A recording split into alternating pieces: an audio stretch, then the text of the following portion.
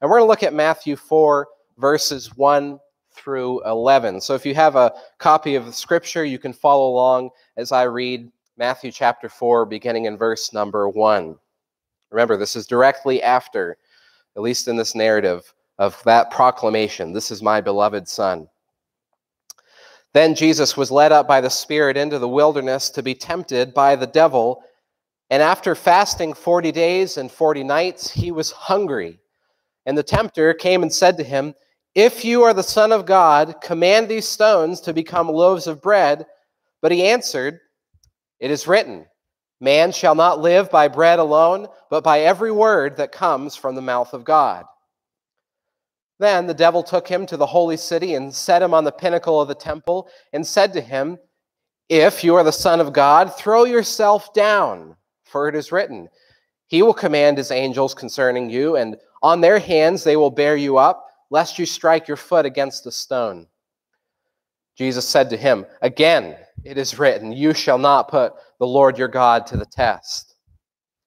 Again, the devil took him to a very high mountain and showed him all the kingdoms of the world in their glory. And he said to him, "All these I will give you if you will fall down and worship me." Then Jesus said to him, "Begone, Satan, for it is written, you shall worship the Lord your God, and him only shall you serve."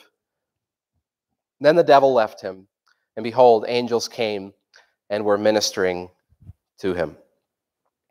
Let's pray the Lord would bless the reading and the study of his word today. Father, thank you for this passage. Lord Jesus, you are shown and tried and proven in this passage in a way that is encouraging to us, in a way that is remarkable and wonderful and reveals just how committed you were to fulfilling the will of the Father. You're proven and tried and shown in this passage in a way that also teaches us, who also fall into or experience many temptations, a way out, a way through. Oh God, open our eyes, open our minds to this passage today. Help us to see Jesus Christ lifted up in this passage, but help us to see how it applies to us even today, even today. We pray that you would meet with us in this way as you teach us, as you illuminate the scriptures by the Spirit. Pray that we would respond in a way that would bring glory to you. In Christ's name we pray, amen. I wonder what your favorite Bible story is. You can tell me later. If you're like me, and I think many of you are, and you grew up in church, and you grew up in Sunday school, and you heard the great Bible stories from a very young age. One of the great joys in the last couple years of my life is to hear Chloe, now that she's old enough to hear and to learn, is to hear her repeating back the stories and the truths from Scripture that she's learning. It brings me a lot of joy to see that passed on to the next generation. That's what we're called to do. And when we think about the stories that we learn in Sunday school as a child, there are certainly a few, I think, that stick out, a few big ones. Of course, there's the creation story. That's a big one. There's Noah's Ark. Maybe we think of God leading his children in the wilderness and the parting of the Red Sea. We think of, at least I do, maybe the story of Samson, things like that. But I think one takes the cake in my mind, and probably in a lot of people's minds. If they remember not much else, they might remember the story of David and Goliath. The story of David and Goliath, I think, is attractive and memorable to us because all of us enjoy hearing about the victory of an underdog. We enjoy these kind of stories in sports. We enjoy these kind of stories in history where the unsuspected one becomes somehow the hero or the victor. And we like hearing about that. And David's story there with Goliath is one of those. Here you have a young, ruddy shepherd boy, David. He's lean and strong, but he was not a warrior. And as I was preparing for today's sermon, my mind kept going back to David's interaction with King Saul in his tent before he went out to the battlefield. David recounted to King Saul how he had defeated a lion and a bear with his own hands while tending his father Jesse's sheep. And eventually Saul relented to young David and said, okay, you can go. But before sending him out to battle, he offered him something. He offered him his armor and his sword. And before David departed the tent, he kind of donned this armor and he put the sword on his hip and he said, I can't fight with these. I can't fight with them. Now, maybe they were too big. Maybe he couldn't handle them. Swords back in those days were heavy. For whatever reason, he said, I can't fight with them. And he gave this reason. He said, I cannot go with these because I haven't proven them. That is, he hadn't tested them. He'd never fought with them. He had no experience with Saul's armor and his weapon. So he went without him, and we know how the story ends. David indeed went to battle without a sword and a shield, simply with the sling and the stones, and he defeated Goliath in a miraculous way because God was with him and God fought for him. And in that story, humanly speaking, the underdog became victorious. Well, in today's passage, we have the story of a true, perhaps in a greater David, the true and greater warrior, Jesus, who is in a very real battle with another giant of sorts, I would say even a greater giant. In his temptation, Jesus went toe to toe with the adversary of all adversaries, Satan, the devil himself. Before I say anything else, I want to say this. Know this, dear one, that this battle is real. The spiritual battles that we fight are very real things. Spiritual warfare is a real thing. That's why Paul recounted in Ephesians 6 and said that we do not wrestle against flesh and blood, but against rulers and authorities and the cosmic powers over this present darkness, against the spiritual forces of evil in the heavenly places. Now, I'll admit, in the Western world in which we live in, we're not so predisposed to thinking about spiritual things, particularly if they seem mystical to us. And for the most part, the Bible is not a mystical thing. God has spoken clearly and vividly, but one of the things he has clearly told us is that these spiritual battles that we fight, often invisible to our eyes, are very real. And I would say that temptation to sin is probably the biggest one that we will fight individually. My mind thinks of the story of Martin Luther, the German reformer, who he always recounted having intense spiritual battles. And in one scene, he even recounted literally throwing his inkwell across the room as he perceived, whether it was a demon or an oppressor, a tempter there. That's how real those battles were to him. Now, that's just an anecdote. You may not experience it just in that way, but I will say, if you are alive, you will experience the warfare that comes from the evil one. Satan and his minions are very real foes, and they are, according to Scripture, to be fought valiantly. Now, as we read this story, Jesus had just come off the incredibly high point of his baptism, his acclamation by God the Father, as Gary read earlier, his anointing with the Spirit as the Holy Spirit descended like a dove and rested on him. It was a great confirmation, a revelation to all of us as we read it, that this is the Son of God. He is the Savior. He is the Lamb of God, as John the Baptist proclaimed, who takes away sins. And remarkably, right after this, he is led by the Spirit into the wilderness to be tempted by the devil. Now, isn't that often how life works? After we experience some great high point, some sort of victory, whether it's simply spiritual, a battle in our mind, or whether we've overcome some sort of temptation, immediately we're often met with some sort of great challenge like this. Now, I will say that the challenge that Jesus faced here is probably far greater and unlike any experience we will ever have, but It was a challenge that was real.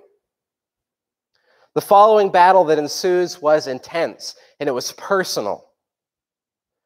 It's stories like these that we must remember that Jesus' humanity was as real. It's as real as ours is. It's interesting that in these temptations, Satan tries to lure and tempt Jesus into using his divinity to overstep his humanity in self-preservation. Yet, the way that Jesus fights these temptations is perhaps surprising if you've never come across this story before. Jesus didn't supernaturally banish Satan. He didn't cast him off or enact some kind of force field like you would imagine in maybe the Star Wars saga. Rather, we find Jesus fighting this battle, this intense, very real personal battle with Satan in a very specific way. We note that in this passage, he is led by the Spirit and he relies on the Word of God. Those are his weapons. They are the same weapons that God had used in centuries past to fight temptation. And listen, they're the same weapons that God's people have been using to fight temptation ever since. David didn't use Saul's armor and sword because he hadn't proven them. He hadn't tested them.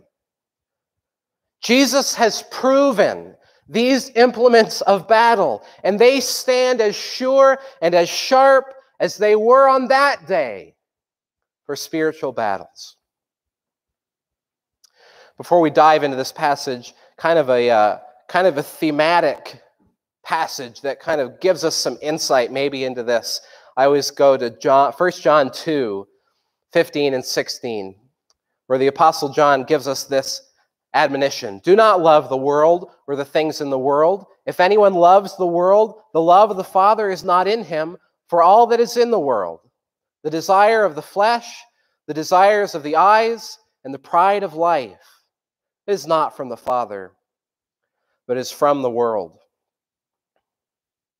Beloved, these are the ways in which we are tempted, and we ought to note that this was the same way that Jesus was tempted as well in this scene. And as we go through this passage, we'll see this. Jesus' temptation was as real as ours, and the weapons that Jesus used to defeat Satan in his temptations are the same weapons that he supplies us with as well. If you have your outline handout, you'll see 4 things: the stage for battle, the attacks of the enemy, the weapons of the king, and the results of the battle. Firstly, we'll see the stage for battle as we kind of look at the onset of this, what's going on. Verse 1, Jesus was led by the Spirit into the wilderness to be tempted by the devil, and after fasting 40 days and 40 nights, he was hungry. He was hungry. Now, it's critical to note what sets the stage for this battle, and that is the fact that Jesus was led by the Spirit into this situation. Now, we know from the book of James that God never tempts any man to do evil. James says in James 1:13, let no one say he's tempted. I am being tempted by God, for God cannot be tempted with evil, and he himself tempts no one. That's a clear statement in Scripture.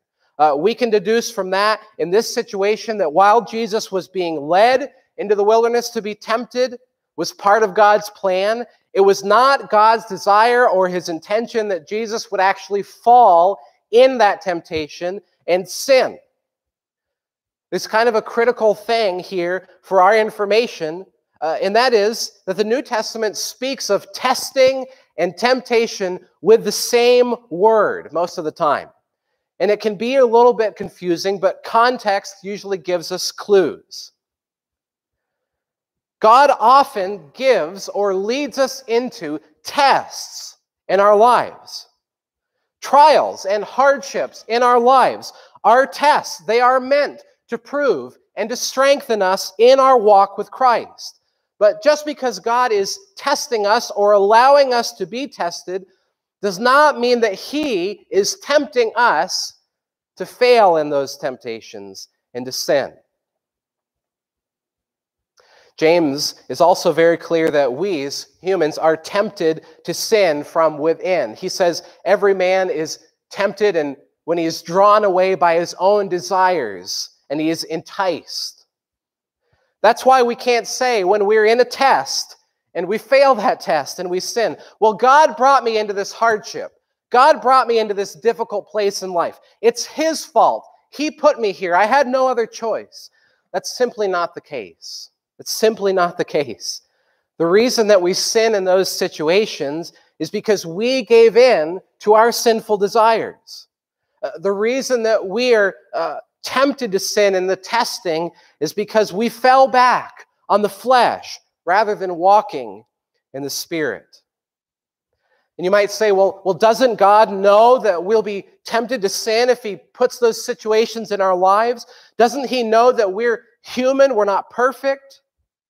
Yes, He does. And just like He knew Jesus would be met by the devil in the wilderness. Now, this is purely hypothetical because Jesus remained sinless. Spoiler alert. But had Jesus fallen in those temptations, it wouldn't have been the Spirit's fault for leading Him into the wilderness, and it wouldn't have been God the Father's fault for ordaining this to happen. He knew, God knew that Satan would come to Jesus at this point of incredible physical weakness after fasting for 40 days. In this, we find that God can be sovereign in these situations of testing and trials without Himself tempting us to sin. If we sin, it is not God's fault and it is not God's desire. And listen to this. If we sin, it's not the devil's fault either. We can't shift the blame. That's what happened in the Garden of Eden, wasn't it? We are fully culpable for our own actions. Now, even in the title of this message, there's a play on words, because both the Hebrew and Greek words for temptation really mean to test or to prove. And here in this story, Jesus is tested and He is proven. Abraham was tested and proven by God when God gave him a command to sacrifice his son Isaac. Job was tested by God when God gave Satan sort of a carte blanche access to test Job. These things were part of God's purpose, and so this testing in Jesus' life is God's purpose to test and to prove His beloved Son, but He also tests and proves the very tactics that Jesus would use in fighting this battle. We go on then, secondly, and see the attacks of the enemy. We'll jump around a little bit. We'll look at the bulk of this passage kind of in two waves. We see the attacks of the enemy. We'll just read around a little bit. Look at verse number 3. The tempter came and said to him, "If you are the Son of God, command these stones to become loaves of bread." Verse 6. The devil, or 5 and 6, the devil took him to the holy city, set him on the pinnacle of the temple, and said to him, "If you are the Son of God, throw yourself down, for it is written, He will command His angels concerning you, and on their hands they will bear you up, lest you strike your foot against the stone." And verse 9, the devil said to him, "All of these," speaking of the kingdoms of the world, "all of these I will give you if you will fall down and worship me." These are the tests of the devil. They are the attacks of the enemy. And there's a layer of God's sovereignty that we kind of have insight and we have to keep in mind. God works through means, okay? There are always layers of cause and effect. He works through natural laws that He has set in place. He works through people and their desires and the intuitions He gives them. He works through all of those things. From God's perspective, this was purely a testing and a proving of Jesus. But from Satan's perspective, in a very real way, his intention was fully evil, okay? Satan wanted Jesus to fall in these temptations and sin. God had no intention that Jesus succumb to those things and sin, but the devil had every intention that Jesus succumb to those things and sin. Now, why doesn't the all-powerful God, who is holy and righteous, just at once do away with the devil and do away with his demons and remove every thought of sin and temptation?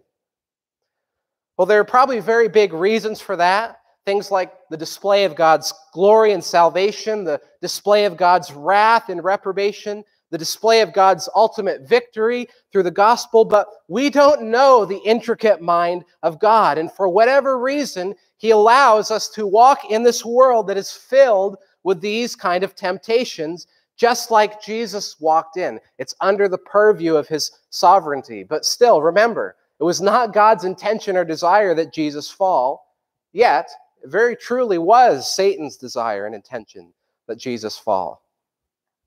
At the end of verse 2, we're told specifically that Jesus was hungry.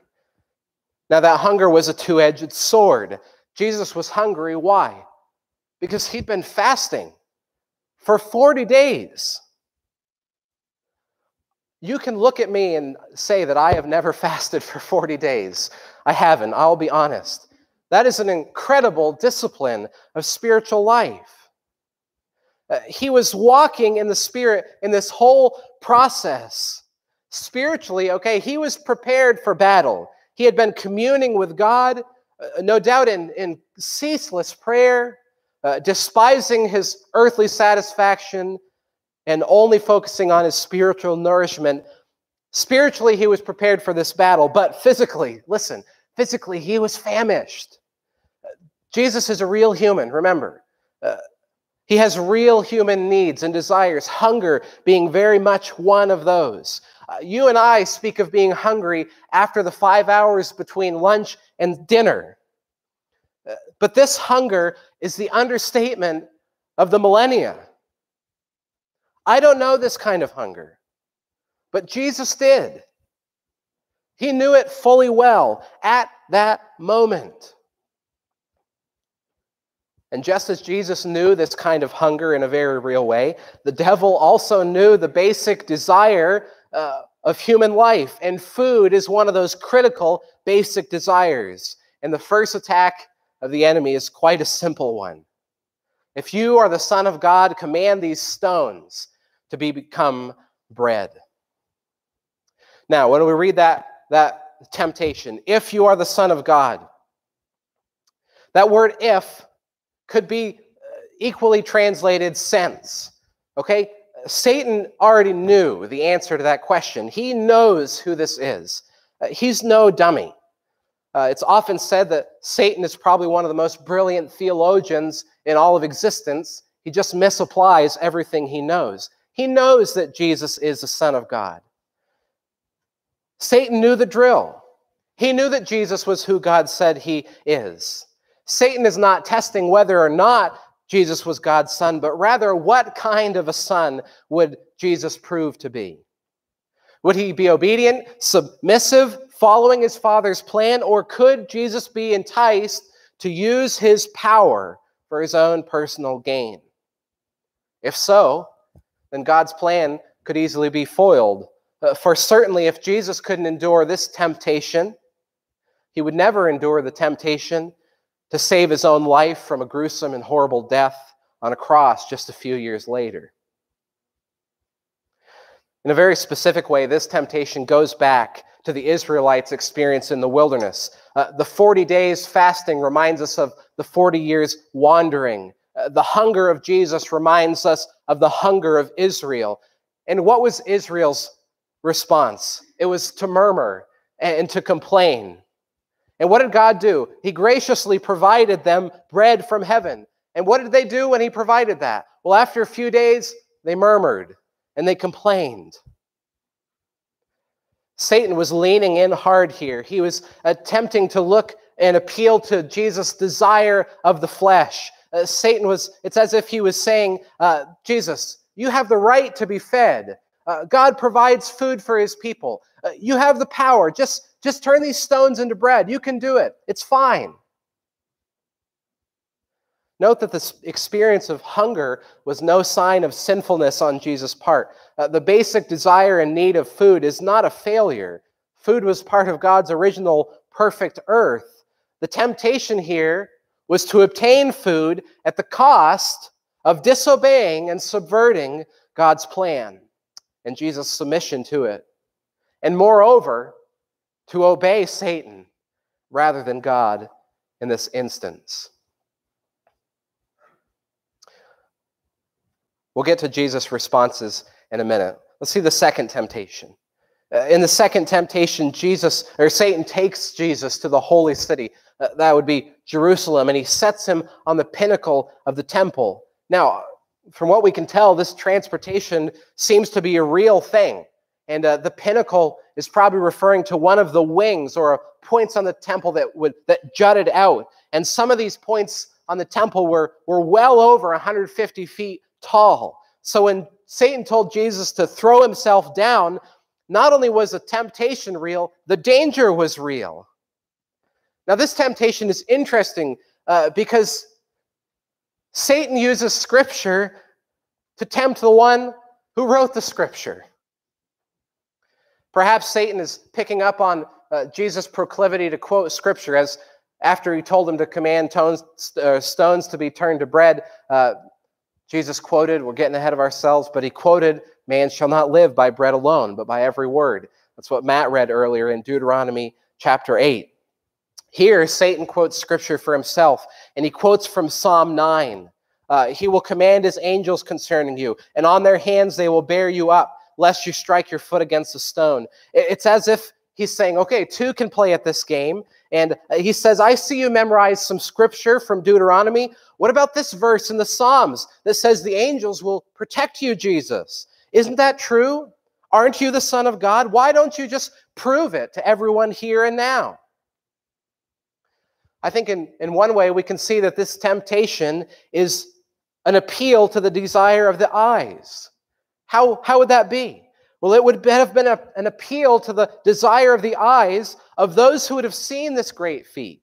It's taking something fantastic and extraordinary and putting it before people's vision to make this point. If Jesus had leapt off this pinnacle and survived, certainly he would have been exclaimed as supernatural. It would have been the sign of the century, an appeal to the wow factor, to the next big thing, to the fantastic. And those appeals always seem to be right around the corner. We're always looking for that next big thing. What's going to amaze us next? What's going to shock us next? Whether it's advertising that appeals to the lust, the desire of our eyes, whether it's the temptation for us to try to appeal to the desire of others' eyes, that desire to please the eyes is always and ever with us. Finally, the text tells us that Satan takes Jesus to a very high mountain, and he showed him all the kingdoms of the world in their glory. Now, obviously, this must have been some kind of a vision, or however it took place. There isn't a mountain in all the world that you could see every kingdom, but Satan sort of unfolds all the kingdoms of the world before Jesus' eyes, and he says, all these can be yours. All these can be yours. Imagine he points to the kingdom of Egypt, and he points to Rome and Persia and everything imaginable, all their glory. And he says, all these can be yours if you will only worship me. Now, here is an offer to expedite Jesus' earthly kingship. We know, those of us who are privileged to now have the fullness of the Scripture, we know that in the book of Revelation, it is proclaimed that the kingdoms of this world have become the kingdoms of our God. The funny thing is, Satan was somewhat of a prophet here. All these kingdoms would be Jesus, but they would not be won by his bowing down to or worshiping the evil one. Here, the offer is to appeal to the desire of everyone else also, because many people in those days were looking for a political Messiah. They were looking for one who could overthrow Rome, one who could extend the glory of Jerusalem and Israel to the fullness of the earth. Part of that was a good desire, because the Old Testament does speak of all the earth bearing witness to the glory of God's people and bringing people from all over the earth to that kingdom. But had Jesus succumbed to this temptation, It would not have been the way that God had intended it.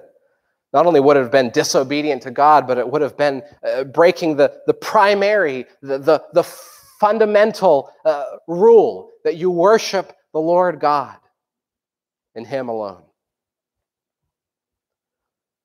All the kingdoms in the world can be yours if you will only worship me.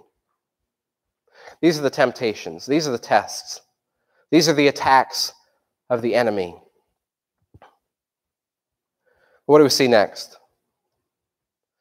We see the weapons of the king.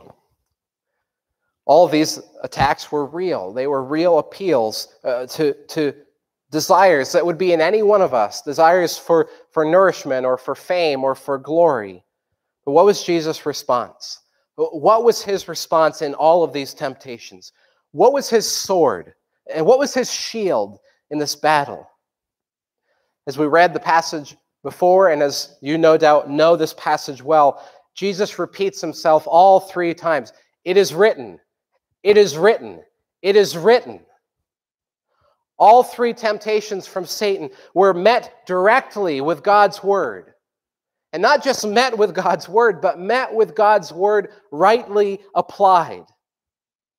For the first temptation, to turn stones into bread, his response was to quote from Deuteronomy 8. Matt read this verse earlier, but I'll read it again.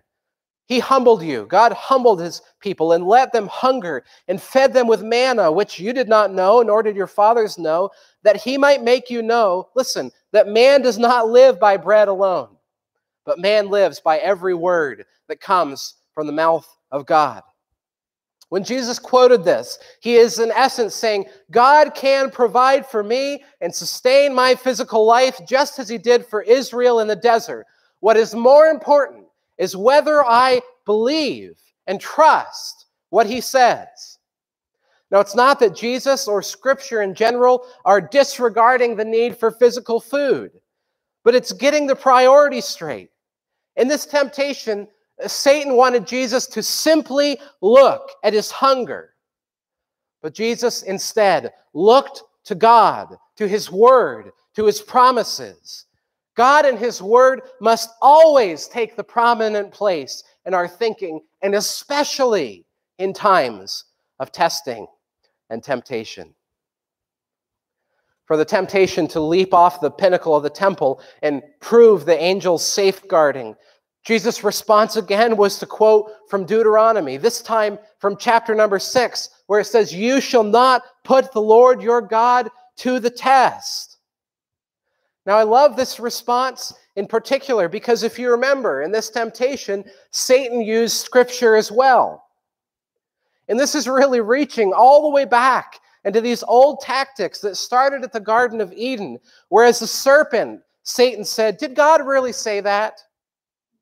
Satan calls God's word into question here by twisting it, by misapplying it, by taking it out of context.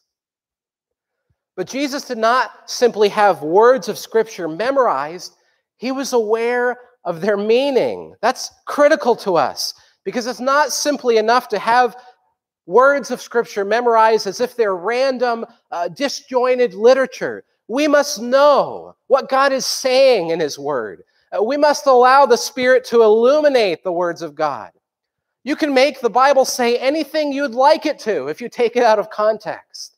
And that's exactly what Satan is trying to do here. He often disguises himself as a messenger of light. And Scripture, taken out of context, I think is a big way in which he does that. For the final temptation, where Satan showed the kingdoms of the world and said, these can be yours if you'll just worship me, Jesus again says, it is written. And he goes again to Deuteronomy 6, where it says, you shall worship the Lord your God, and him only shall you serve. Even if all the kingdoms of the world were Satan's to divvy up, not even that temptation was enough to get any reaction from Jesus. To succumb to that temptation would be the blatant disregard for the foundation of the Old Testament, the worship of the one true God alone. Jesus said, it is written, you shall worship the Lord your God, and him only shall you serve. These were Jesus' weapons. This was his fight against the evil one. And what were the results? What's the outcome of all this? Well, verse 11 tells us that the devil left him. And the angels did come to minister to him, but they didn't do it on Satan's terms. They did it on God's terms. Simply put, Jesus was proven, and these weapons were proven. That didn't mean the battle was over for good. If you read Luke's account of this story, it tells us that the devil departed him until an opportune time. That is, Satan didn't give up. He is a persistent foe. But listen, the precedent had been set. The tactics were established, and the weapons were proven. The pattern would not be broken. Jesus would never succumb to the temptation from Satan, not even in his dying moments. Now, the biggest application for this passage to us is the point that the author of Hebrews makes in Hebrews 4:15. Jesus was tempted like us, only he remained sinless. Jesus proved in this fashion in his whole life to be worthy, to be our perfect and faithful high priest. Because he is, as Hebrews tells us, a high priest who's not ignorant or uninformed about our temptations and our trials. He has been put to the test by God the Father. He has been tempted by the evil one, and he has proven righteous and strong. And he did so here in the Spirit and by the Word.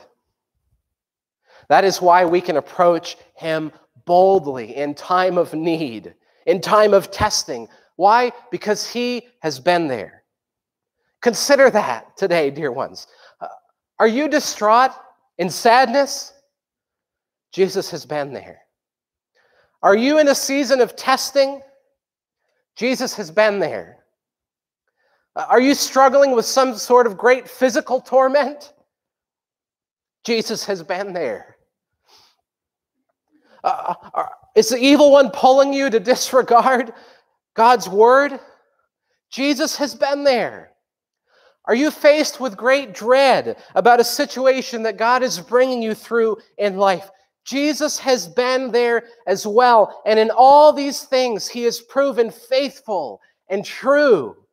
He is your faithful high priest who knows the feelings of your weaknesses. But another great application for this in our lives is the example that Jesus set. Jesus fought these temptations as he was led by the Spirit and as he wielded the sword of the Spirit, God's word. Now we need to ask a pointed question here. Are you battling testing in your life? And in that testing, are you battling temptation to sin? The overwhelming chance is that you are. Are you fighting that temptation? How is it going? Now remember, Jesus had a choice in this. He really did. Now, of course, he didn't sin. He wouldn't sin. He's the Son of God, but the choice was real. Would he trust God's plan and his ways?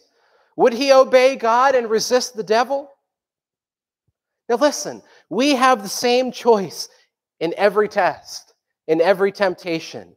Those of us who are children of God, purchased by his blood, indwelled with the Holy Spirit, we have the same choice that Jesus had.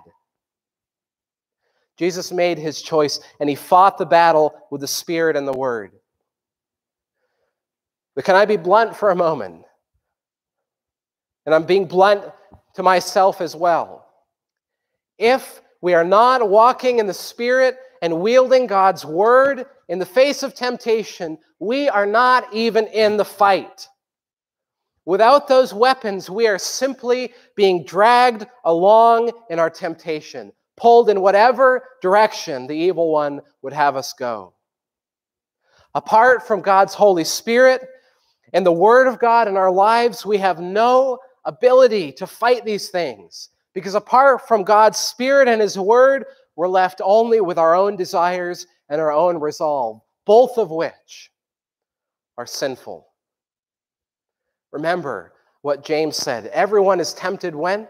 When he is drawn away by his own desires and enticed. Without God's Spirit and God's words, we are left only with our desires. That's why this is such a critical example for us to look at. Jesus didn't simply defeat the tempter because he is God, okay? It's easy to think that Jesus got a free pass through all of these hardships because, well, he's God after all. No, he defeated the tempter by the Spirit and the Word. And just as we have the same choice that Jesus had, we can have the same victories that Jesus had. We will not end up sinless. None of us have made it this far sinless. We won't go to the rest of our lives sinless. But in every temptation, we have this battle. We have the same weapons. That's why James can be so bold as to say in James chapter 4, verse 7, "Submit yourselves therefore to God, resist the devil, and he will flee from you." Why can James say this to us as believers? Because this is exactly the example that Jesus left for us. When we walk in the Spirit, we have the power to submit to God and resist the devil. When the Spirit illuminates the Word of God to us, we have the ability to wield that great weapon, which is why Paul calls it the sword of the Spirit. At the beginning, I brought up the story of David and Goliath. David didn't use Saul's armor and sword because he hadn't proven them. He hadn't tested them. But he defeated the Goliath because God was with him. Well, that wouldn't be the only battle that David would fight. There was another foe in David's life, even more formidable than Goliath. It's the same foe that Jesus faced, and that foe was the tempter. Particularly in his sin with Bathsheba and the killing of Uriah, David exhibited the exact opposite of what the Lord Jesus did in this story. David, as king, who should have been in the battle with his men, and he was rather comfortably perched on his throne. He should have been out fighting with them. Rather, he was there on his throne, and he succumbed to temptation, the desire of the flesh, first in committing adultery, then having a man killed, and in all of this covering the whole thing in deceit. King Jesus, on the other hand, departed his heavenly throne, walked directly into the battle of temptation. Having fasted for 40 days and an extreme hunger, he faced a direct attack from the devil himself. He wielded the sword of the Spirit, the Word of God, and he defeated his foe. What is our encouragement from this? Number one, if you are battling temptation in your life, be encouraged. At least you're battling. The fact that you're in the fight is the evidence of God's work in your life. Otherwise, you would simply be giving in and be at the enemy's mercy. Secondly is this: we don't have to fight these battles alone. Jesus was alone in the wilderness. The Spirit led him there for his testing. But we are not alone. If you are God's child, you are indwelt with God's Spirit, and also you are surrounded by God's people. We are called to bear one another's burdens. We are called to confess our faults to one another. We all face temptation to sin. Be honest. Fight these battles together. We are in this together for a reason, as God is building his church and sanctifying his people. And finally, know this: God is sovereign even over Satan. As a believer, the attacks of spiritual warfare are real and they are strong, but they are never stronger than our Savior.